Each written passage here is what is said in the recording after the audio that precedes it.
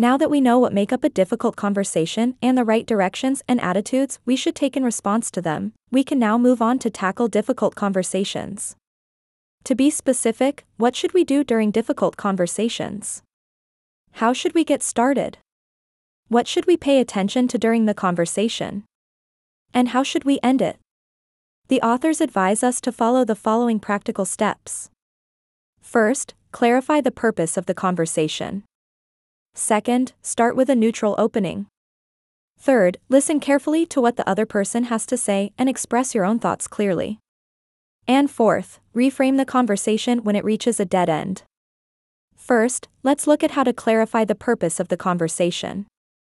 Only with a clear purpose can a conversation stay on track. Do we think about the purpose of the conversation every time we start one? Sometimes a conversation happens without notice. We may not have figured out what to say before it starts, or the conversation may end before we actually understand what we've been talking about. Sometimes, we start a conversation with a purpose, but then lose track of it as soon as we open our mouths.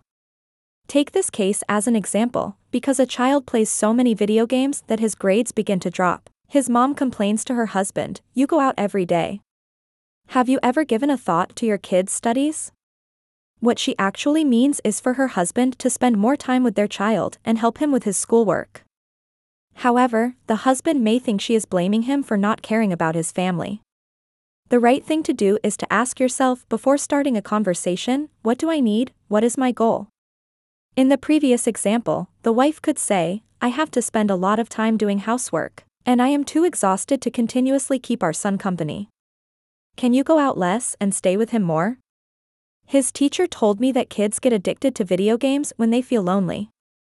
Be clear about your needs so that the other person can better understand you and cooperate. Moreover, we must not start a conversation with an unachievable goal. If your goal in the conversation is to change the other person, then the other person would certainly feel rather resistant and be reluctant to talk with you. Just imagine, would you easily change your values and beliefs just because of someone else's words? We can influence others, but in terms of changing them, few can succeed. Besides, we should also avoid conversations that bring no results. Take this example, though an employee is always late and the manager can't tolerate it anymore, the next time she catches him late, she only briefly says, "You are late again," and walks away. A conversation such as this simply cannot reach any goal. In a word, before we start a conversation, we must be clear about our needs and goals so that both sides can work toward the same direction. The next step to tackling difficult conversations is to tell the third story, from a neutral stance. It allows both sides with different stories to sign on to the same description of what is going on. All beginnings are difficult. In a difficult conversation, the most stressful part is to get it started. Some openings just push the conversation directly into crisis. Consider this example. When a teacher says to a parent, "Your kid is such a troublemaker in class and he fights with his classmates.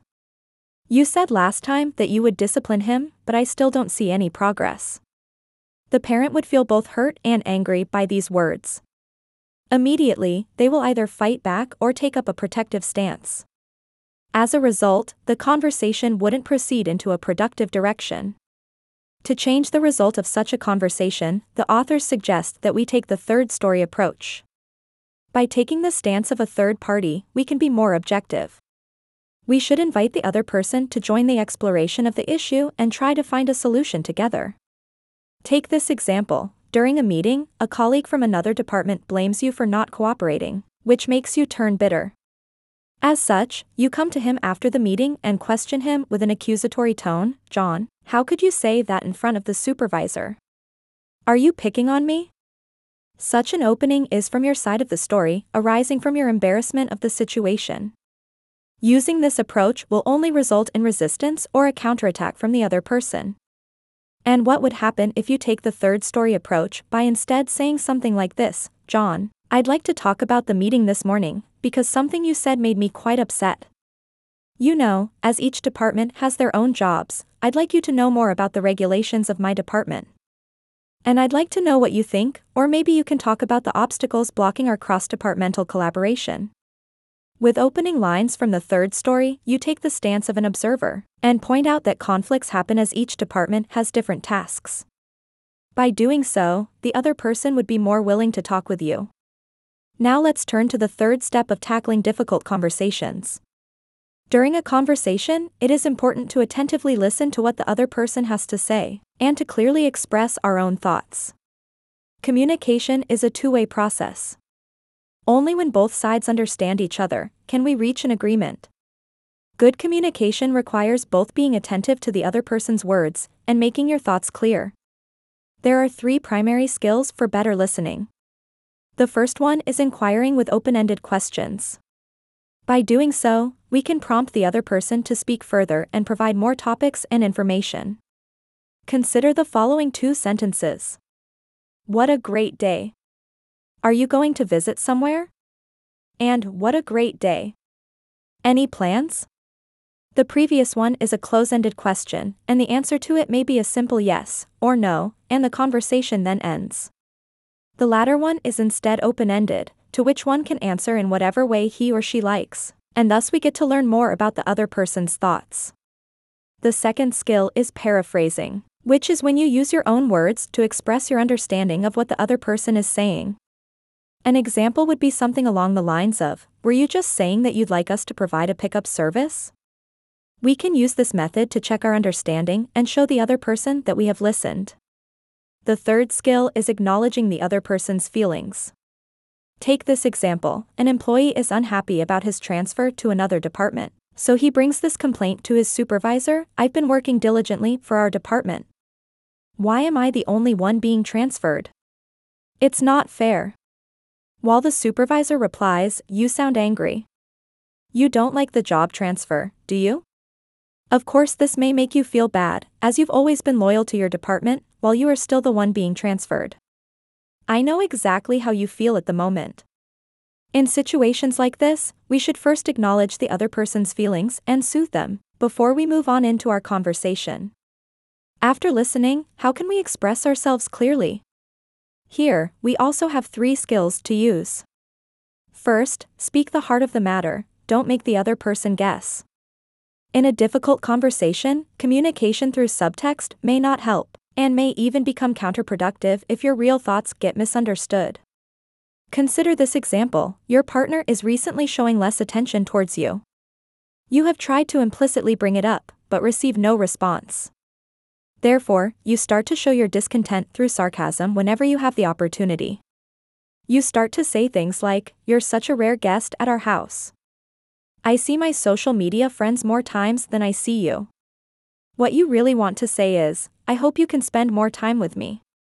But as a result of your sarcasm, your partner becomes even more distant. Next, don't present your conclusion as the truth. For example, you disagree with your friend on the issue of hitting children. If you state your view as the truth and impose it on your friend, saying, "Hitting children is simply wrong, no matter what," you risk escalating your disagreement into an irreconcilable conflict. Your friend may mistake your words as an accusation, and hence refuse to discuss the subject with you calmly. The conversation could be better if you change your wording. You can instead say, "I've read several books that say hitting children is harmful to them," or even, "I was spanked as a child, and I feel sad and frightened whenever I hear of a child being hit." Statements like these express your points and feelings without making your friend feel offended. Another conversational skill is avoiding exaggeration with words like always, never, or all the time. Listen to these expressions. "Why do you always criticize my clothes? You never encourage me." Or, "You criticize me all the time." Words like this make your accusations even harsher and more disagreeable, providing the other person more reason to object to them by saying, "I don't always do that." Or, "How do I do it every time?" That's not true. A conversation such as this can easily become a heated argument. The fourth step to tackling a difficult conversation is by reframing it. This will help you break any deadlock. And what does reframing mean? A difficult conversation sometimes proceeds in a direction that is of no help in solving the problem by focusing on blaming each other, or the other person instead dominates the narrative of the conversation and has no intention to follow your lead. This is when the conversation enters a deadlock. Then what should we do? The book tells us that we can reframe the conversation. By doing so, we bring the conversation back on track and change its direction. Reframing means taking the essence of what the other person says and translating it into more helpful concepts. Specifically, we translate it into concepts from the 3 conversations framework: the what happened conversation, the feelings conversation, and the identity conversation. Then, we invite the other person to solve the issue together. Moreover, we should make sure to lead the conversation. Reframing works on all fronts. You can reframe anything the other person says to move towards an informative conversation. Consider this example: the other person gets stuck in a who's right and who's wrong mindset. They keep saying, I'm right, and there are no other way. At this moment, you need to guide them out of the confrontational mindset, so they can see the issue from a different angle. Here's how you can reframe the conversation: I want to make sure I understand your perspective. You obviously feel very strongly about it. I'd also like to share my perspective on the situation. Let's take another example. The other person is very emotional and says, you are the nastiest person I've ever met. What you need to do in response is to acknowledge their feelings.